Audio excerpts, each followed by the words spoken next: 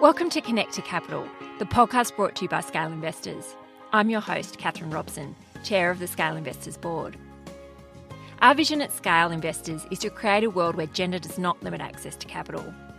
We do that by putting our money where our mouth is and investing in outstanding women founders. But even more than that, we know the transformational power of collaboration, and we are passionate about connecting founders with the advice, education, and deep network that will enable them to thrive. In this podcast, we interview Australia's most successful and thoughtful venture investors because we believe that knowledge is power and education is a key driver in removing the investment gender gap. We hope you love this conversation and are as excited as we are about giving all entrepreneurs the opportunity to create a better future. It's time to open access. The best thing about working with Scale Investors is that I'm regularly introduced to someone who completely smashes my perception of what's possible. That's how I felt when I met Tristen Langley, who could be described as one of the original gangsters of Australian technology and venture capital investing. And I was amazed that I'd never heard of her. Originally from Sydney, having secured first-class honours in science and the University Medal from the University of New South Wales, Tristen spread her wings, initially completing graduate studies in software engineering in Germany, and then an MBA from Stanford, which delivered her straight into the heart of Silicon Valley as the late 90s tech revolution was in full swing. Over the following nearly 2 decades, Tristen has had a front row seat to the highs and lows of technology and venture, and has sourced, led or been operationally involved with private investments that have returned over $8 billion to investors. Tristen seems to be able to live life completely to the beat of her own drum, now splitting her time between her home in California and her exquisite eco-friendly wellness retreat in Peru, situated between Machu Picchu and the Incan capital of Cusco. Generous with her time and oozing with enthusiasm, the most striking thing about Tristen is how evidently she lives her values of integrity, excellence and diligence. Her story is really perception shattering. Tristen, it's so great to see you. I've been really excited to have this conversation. Where are you at the moment? Hi, Catherine. I am sitting in my home in Oakland, California, which is just down the road from Silicon Valley and just across the bay from San Francisco. And how did you end up there, given that you're an Australian and presumably you didn't imagine that this is where you would be at this point in your life? Well, Oakland, California, Silicon Valley's always been sort of that elusive place that if you're going to be in tech, you've got to get to San Francisco and Silicon Valley. And as an Australian, I think all Aussies are kind of trained with that sort of viewpoint. And it's true, because if you want to make things happen, this is where really all the entrepreneurs and all the venture capitalists tend to congregate. That being said, the world's diversified and changed, and that landscape's quite different. But when I was starting out my career 20 years ago, Silicon Valley was the it place to be. And so I found my way here over the course of my career, and then ended up falling in love and getting married to someone based out of San Francisco. And so we moved our life over here, and we now live in the East Bay. Did you always know you wanted to be involved in tech? What were you like growing up? Did you love computers and technology and know that's what you wanted to do? Well, I grew up in suburban Sydney in Lane Cove. I went to school and everything, and I actually really enjoyed sciences. So I enjoyed all the scientific sort of aspects of high school. In fact, I was almost going to go into medicine. I got accepted to med school. And really, the tech came about by almost serendipity and accident, because I ended up applying to like a scholarship program. I thought, oh, why not? Free ride at university called the Business Information Technology Program at the University of New South Wales, and ended up getting accepted. And that program is now quite prolific. It launched the careers in tech of many well-known founders in Sydney and Australia, but got into that course and then really just thought, wow, software engineering and this whole thing called the internet was just starting. So I started uni in 1995, and the internet was sort of just starting out in Australia at that time, and maybe the world for that matter. But it was quite profound. And so it was one of those accidental things of like, oh, I really was going to be a doctor, and then, gone to med school, and then ended up getting this scholarship to study something that, I really didn't have much knowledge about, but knew that there's a lot of smart people going into this area, and it seemed incredibly exciting at the time. When you finished uni, you didn't follow the traditional path into, going and as designing software or designing hardware. You went directly into venture and joined one of the sort of original foundation firms, if you like, in Australian venture history, so Allen and Buckridge. How did that actually happen? You got to hand it to having advisors and mentors. I swear to God, like if any advice I have for young, entrepreneurs, go network like crazy and find some great advisors and mentors. Because one of my family friends and now still a mentor in my life, Mr. Frank Foster, had just joined Allen and Buckridge in Australia. And he kind of found out, I guess, just through the family connections, that I got the university medal in software at the University of New South Wales. And so he's like, oh, who's that person? And he invited me in to come meet with the team. He said, we're looking for a young analyst who's versed in technology and can just help us out. And I thought, oh, yeah. And I didn't know much about venture capital at the time, but I read up on it. I think I grabbed every single book on the topic. And this is sort of 99, 2000, like the sort of peak of the bubble. And the bubble's, about to crash in April 2000. And there I was, reading up about it, thinking this is the best thing to happen to me, is like getting into the tech industry on the investment side with this thing called venture capital. So that's how it started. And I this mentor and friend said, come on and join us as an analyst and we'll go from there. So winding back to winning the university medal, which I liked the way you just skipped over that quite quickly, I presume that there was a relatively small number of women in your cohort studying computer science. And so did people think it was remarkable that a woman was the top scholar in your cohort? Or gender in that time was just a thing. It was like, oh, okay, there's a handful of women. It's pretty nerdy, a very geeky subject, We're all pretty nerdy actually at the time.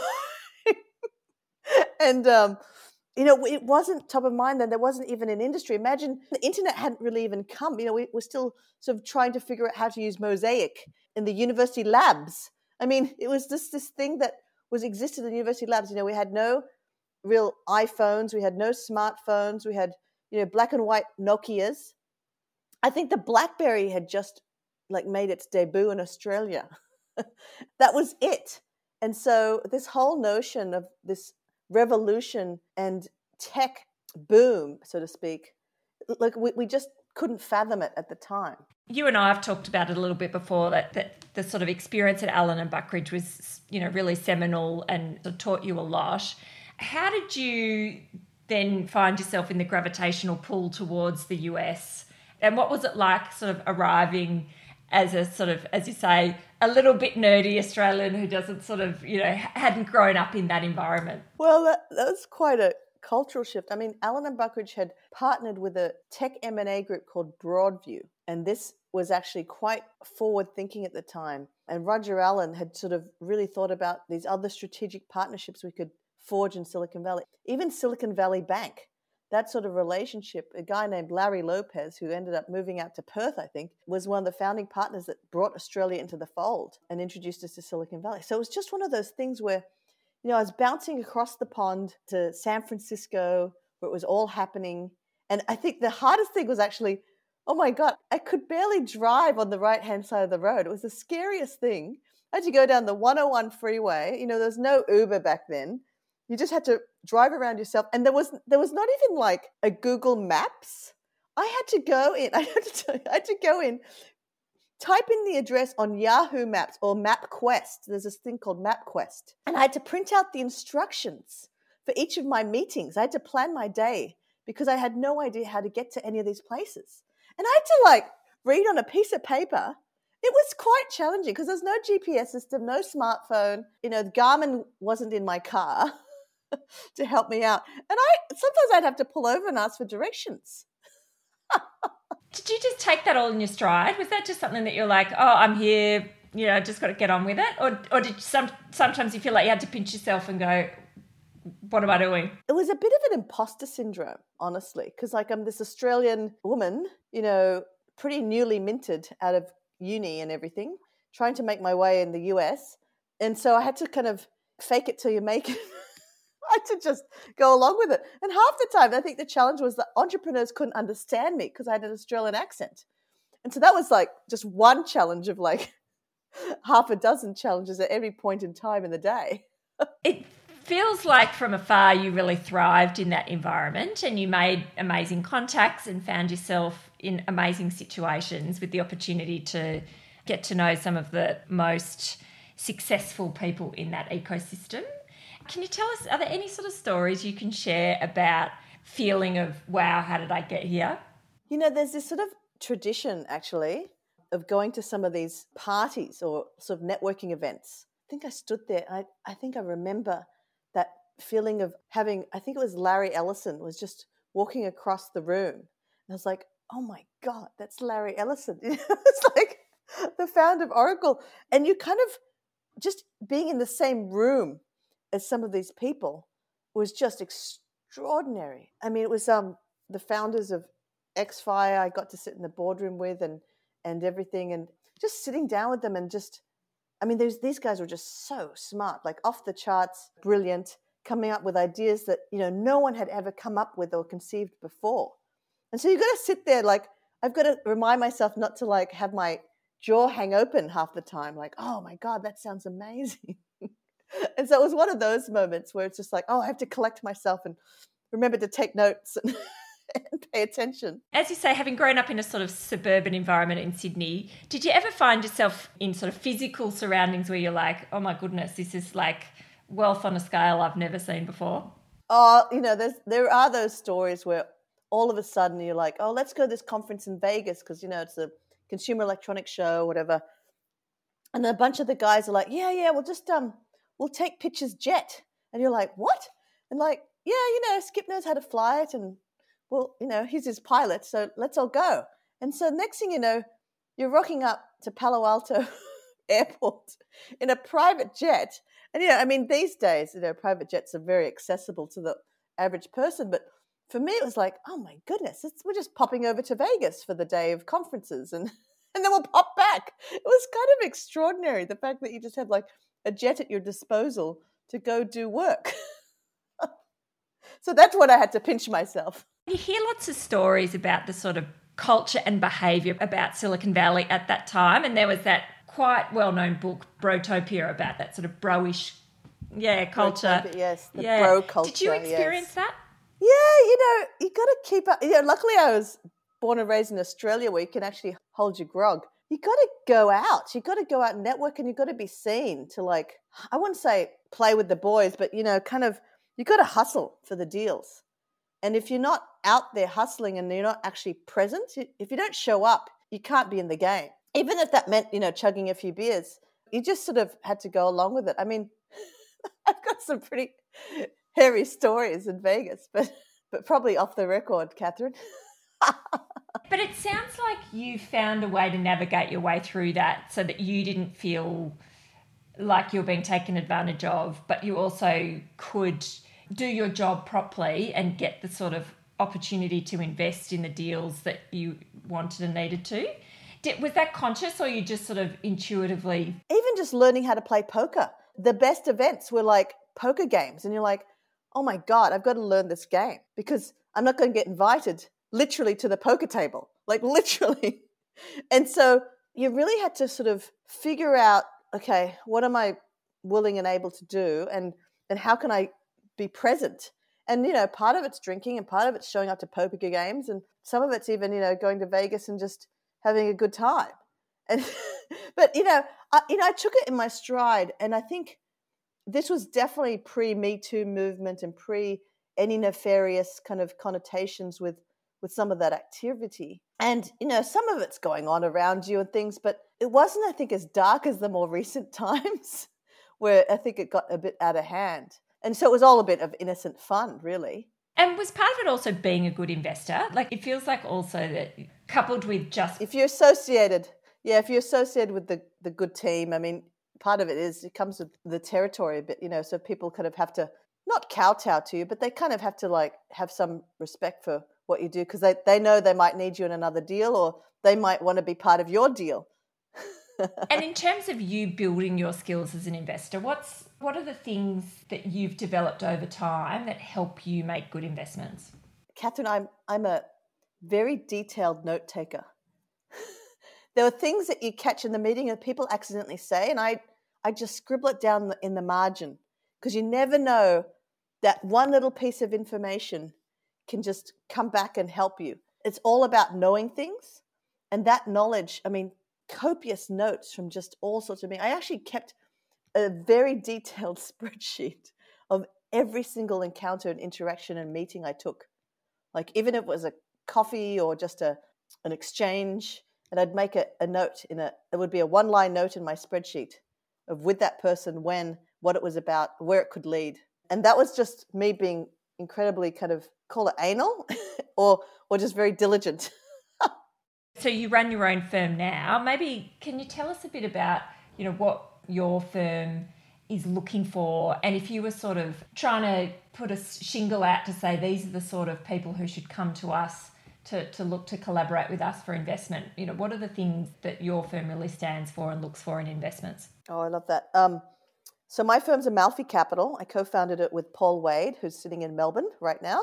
And we started Amalfi Capital off the back of another firm that we're very inspired by, a group called the Investment Group of Santa Barbara. And they ran a public-private fund, so a public fund coupled with select private investments. And we thought that's a great model. So we could benefit of having the public tech fund investing because it's liquid. So we have a hedge fund called Amalfi Capital Fund 1 Limited. And then we have a private fund, Amalfi Capital Investments Limited. And that coupled together, very tech-focused, but we felt that they fed on each other. So I'll give you a quick story anecdote. We love to talk to entrepreneurs, and one of my favorite questions is, what's really hard to do in your business? What's really challenging? And I was talking to a bunch of semiconductor entrepreneurs. I said, what's the hardest chip to make? And they came back and they said, video. Video chips are like, there's a lot of processing and it's hard. The algorithms are hard. It's hard to implement. So I turned around and I said to Paul, let's look at video chip makers. And so we stumbled on a company called Ambarella, and the ticker's AMBA. And it turned out they became one of the chipsets for the GoPro camera. So we made that investment, and then they became like this GoPro golden child, and the stock went up, I think, 6 times. We sold the stock and made some money. But I think that's just an anecdote of like sniffing around, trying to figure out what's hard to do in each industry segment, and then figure out if there's a solution for it, and then go from there. Entrepreneurs often get advice about, don't take checks from just anyone. Make sure you align yourself with people who share your values. When you think about yourself and Paul and Amalfi Capital, what are the sort of values of the firm that you think entrepreneurs should know? Oh, that's a great question. So our values are, we highly value integrity, excellence, discipline, and diligence. That's in our own investing style ourselves. And then we really value relationships and returns. I mean, it sounds obvious, but how do you cultivate a relationship? And we think about this all the time. Just even the art of having a coffee with someone. How to really be present, how to be a really good listener. And Paul's like an exemplary listener and just an attentive person. And that comes from his journalistic background as well. It's like really trying to find the right story, read between the lines. And that's what you're trying to do in sort of any sort of a situation. It's like, what else is going on here? One of the best examples is Tim Draper, who I was working for. When they invested in Hotmail, the founders actually came in and pitched something completely different. And Tim just said, what else are you guys working on? It's just like that sort of other question. And they're like, we've got this email system. It's called Hotmail. And he ended up investing in that. And so it wasn't the idea that they walked in with. It was the idea that they kind of were dabbling in, which became the next big thing. And so you've always got to sort of explore the edges, as I like to call it. Really, really push up against other things that might look like boundaries or barriers, and try to pierce that.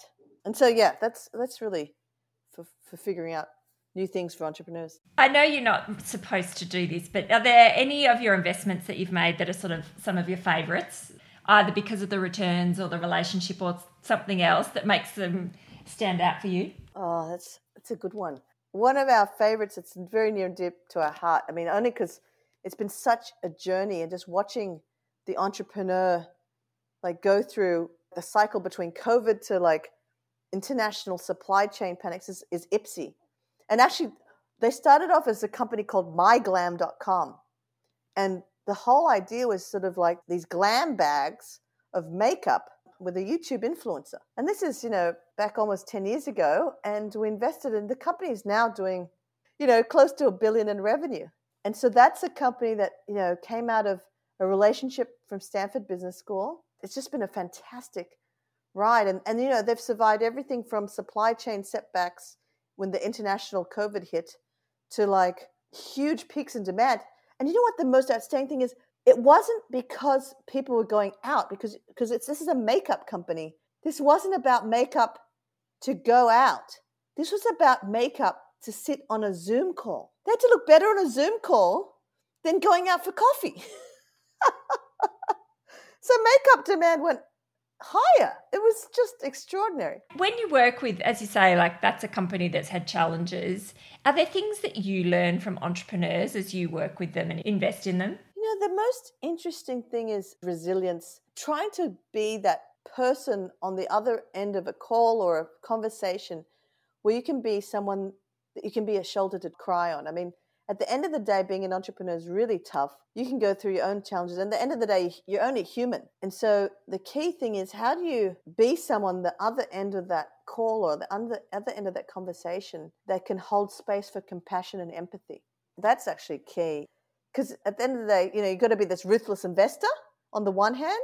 But I think as a woman, you've got huge advantage to be that compassionate, empathetic listener and the other confidant on the end of a tough conversation. One of the challenges in terms of women founders is finding women investors. Do you think there's more we could be doing to sort of, as you say, like women have a real advantage because they've got a natural disposition to marry those two characteristics? Do you think there's more we could be doing to encourage women investors? Yeah, I think you guys, especially in Australia, and especially with the Scale Group, you guys should do more mentorship programs for young women.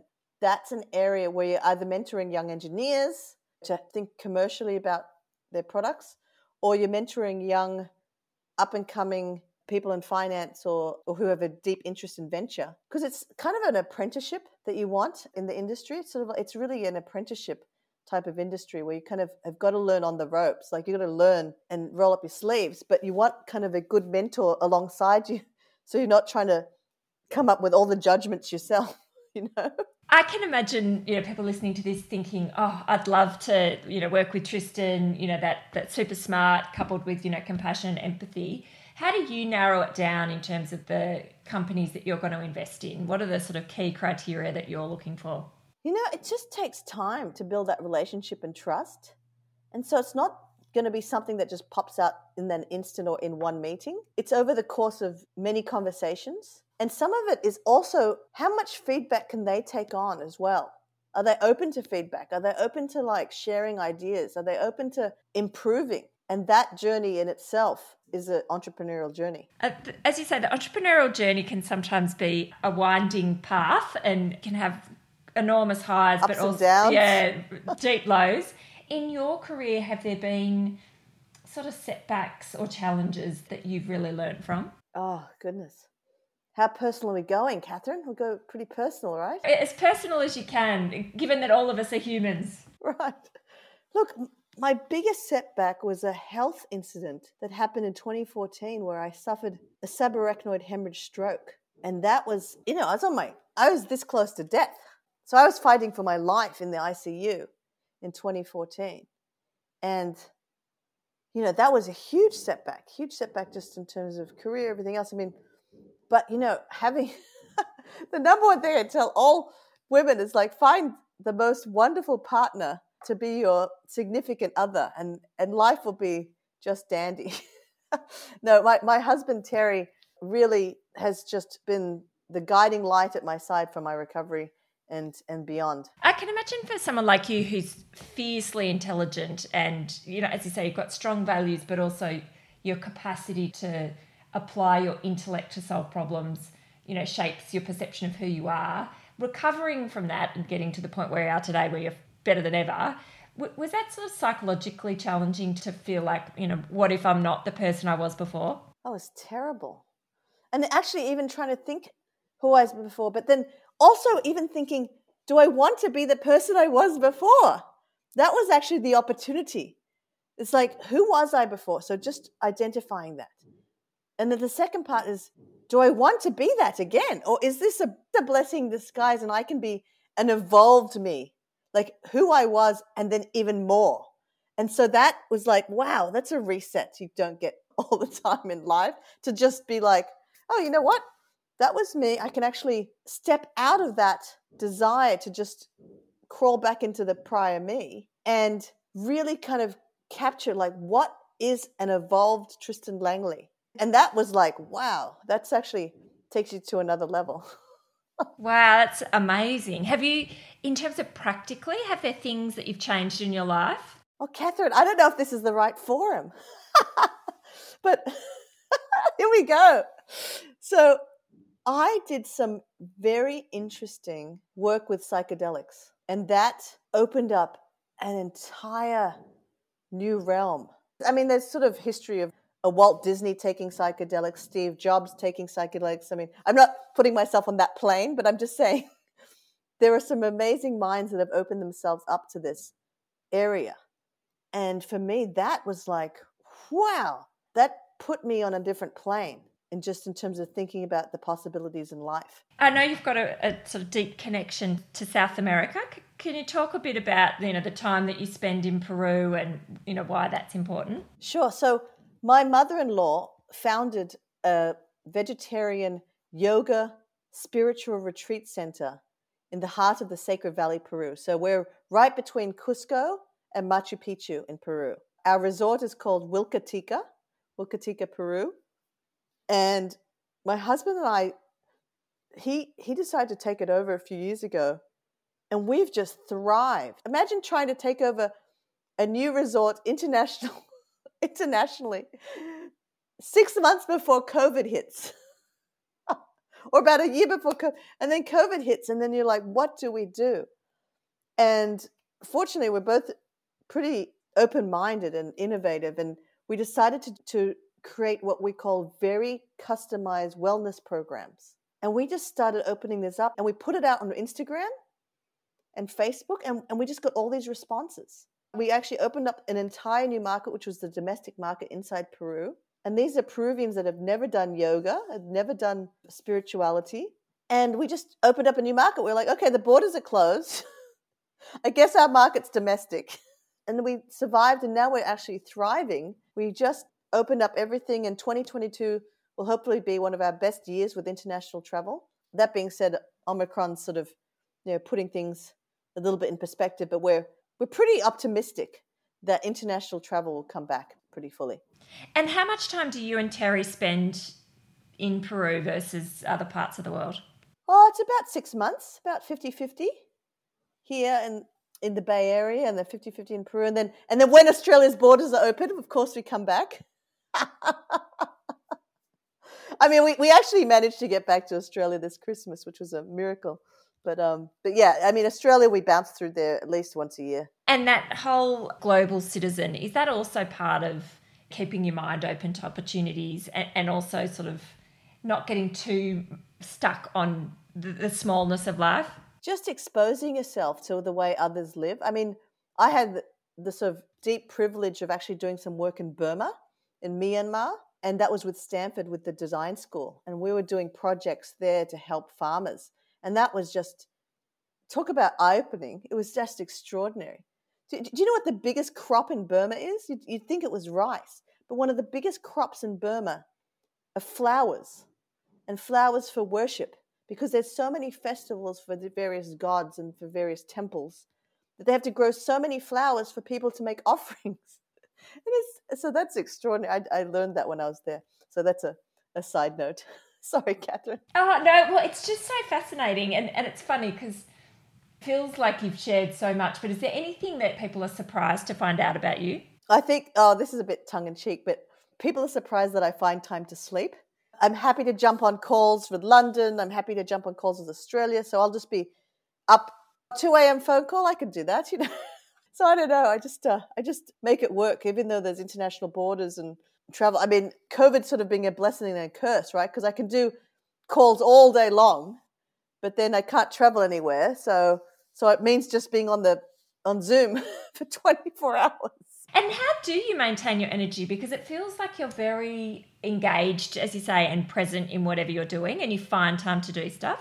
Where do you get your energy from? It's really about time management, I think. Just being very efficient with your time. So that's like rule number one. Like, for example, I front load my week, just meetings on Monday, Tuesdays, try and find time to work out and then rest. And just even just having music playing in the background and having that quiet time just for yourself. I think that's key. It's just, finding that little bit of time for yourself, whether it's in meditation, just listening to some music that you like. I think just making a little time for yourself, even if it's 10, 20 minutes a day, is actually really quite invigorating. In terms of advice you've received over time, is there a piece of advice that's really helped, shape the person you are now or the way you approach life?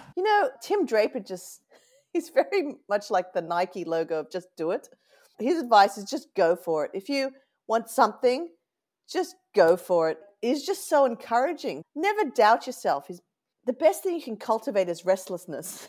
Cultivating restlessness is actually a bit of an art form, but that was his advice. It's just get that fire in your belly going and just keep it alive. So don't be satisfied. Don't be complacent. Just keep restlessly searching for...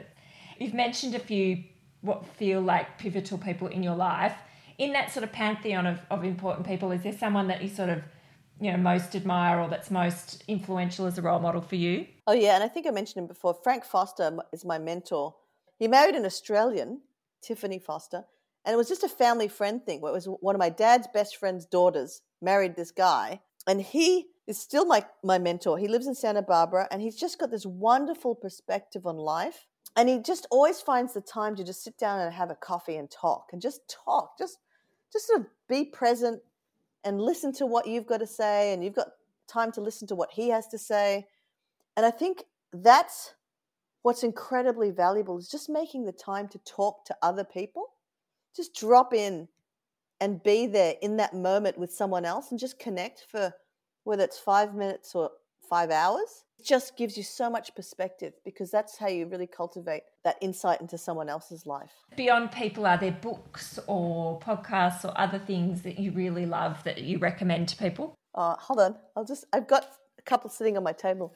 Excellent. It's quite a big book, but this is actually a good one. This is Ray Dalio's Principles, but it's very like investor focused and that's the first one? That's Principles for Life and Work? Yeah. Yeah, so that's a good one. And this is, I just got this. Ooh, Creative Acts for Curious People. And this is just great. It's a really practical guide. They've got all these exercises to just go and do stuff. Like they've got this one chapter called Expert Eyes. And it's basically just go and observe people and document it and see if you can then translate that into looking through their eyes of what they're doing. And just giving you that. It's just a really great way to just think differently.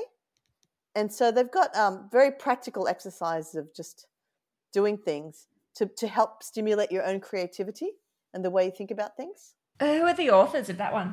It's Sarah Stein Greenberg. She was one of the founding principals at the design school at Stanford. At Stanford, yeah. Yeah, so the D school, the design schools, I actually did a course there as well, and that was fantastic. That was the one I went to Burma. Okay. In terms of your advice that you would give, particularly to entrepreneurs who are thinking about wanting to raise capital, what advice have you got? Do your homework on the people that you're pitching and you're meeting with. And the more touch points and connections that you have when you go into a conversation, the better. So know your audience in a sense. Do your real homework, and then you can actually have real conversations rather than just this kind of like, oh, he's just an audience and I'm trying to get them over the line to maybe invest. So just really think of the personal approach and network like crazy. Like take as many meetings as possible with everyone who you think might be helpful on the fundraising journey. Just go out there, put yourself out there. So last question, what are you really excited or optimistic about? So this is kind of interesting because I'm pretty excited about agricultural technology and also food supply innovation, because I think there's this chance to like make more local, more accessible. And I don't think we've kind of solved that because, you know, even in Australia, like sort of like You got big agricultural companies, and it's like we haven't really thought through agriculture because we haven't needed to, if that makes sense. But I think there's just this chance for innovation in the ag field. And then, because I love the idea of scalable farm-to-table possibilities. I think I'm also optimistic about the use of psychedelics to expand human consciousness. So I'll leave it there. Well, Tristen, it's been an absolute delight to spend time with you. It's amazing how your energy and restless curiosity is just so infectious. So thank you so much for sharing a little slice of your world. Thank you. And to all your Scale colleagues, keep backing amazing female founders, and please encourage girls to go into tech and engineering. And maybe there's more avenues you can explore for scholarships in that area. Music to my ears with a teenage daughter. I just think we could do so much more to change the perception of what a life in tech might look like. It's not all just sitting in hoodies in dark rooms at 2 o'clock in the morning coding. That the life that you've been able to craft, I think, is really inspirational for lots of... Oh, well, you can wear a hoodie. You're amazing. Thank you so much. Thanks, Catherine. Take care. We hope you loved today's conversation as much as we did and are fired up to take your startup journey to the next level. As an investment network founded by women, no one better understands what it takes for women-led startups to thrive, like Scale Investors. We believe education is a key driver in removing the investment gender gap. That's why we created Scale Educated, an education platform with online courses for both founders and investors. If you're a woman founder, Scale has 2 education programs. Scale Founded, a 5-day short course combining 1-hour live webinar sessions delivered by experienced investors and founders, access to an online education platform, and the opportunity to network with trailblazing women entrepreneurs. Scale Founded is launching in February 2022. The other exciting program is Scale Empowered, a 10-week facilitated series, an opportunity to put your learnings into the context of your own startup with a cohort of incredible women entrepreneurs by your side. You can find all of the information and register on our website, www.scaleinvestors.com.au.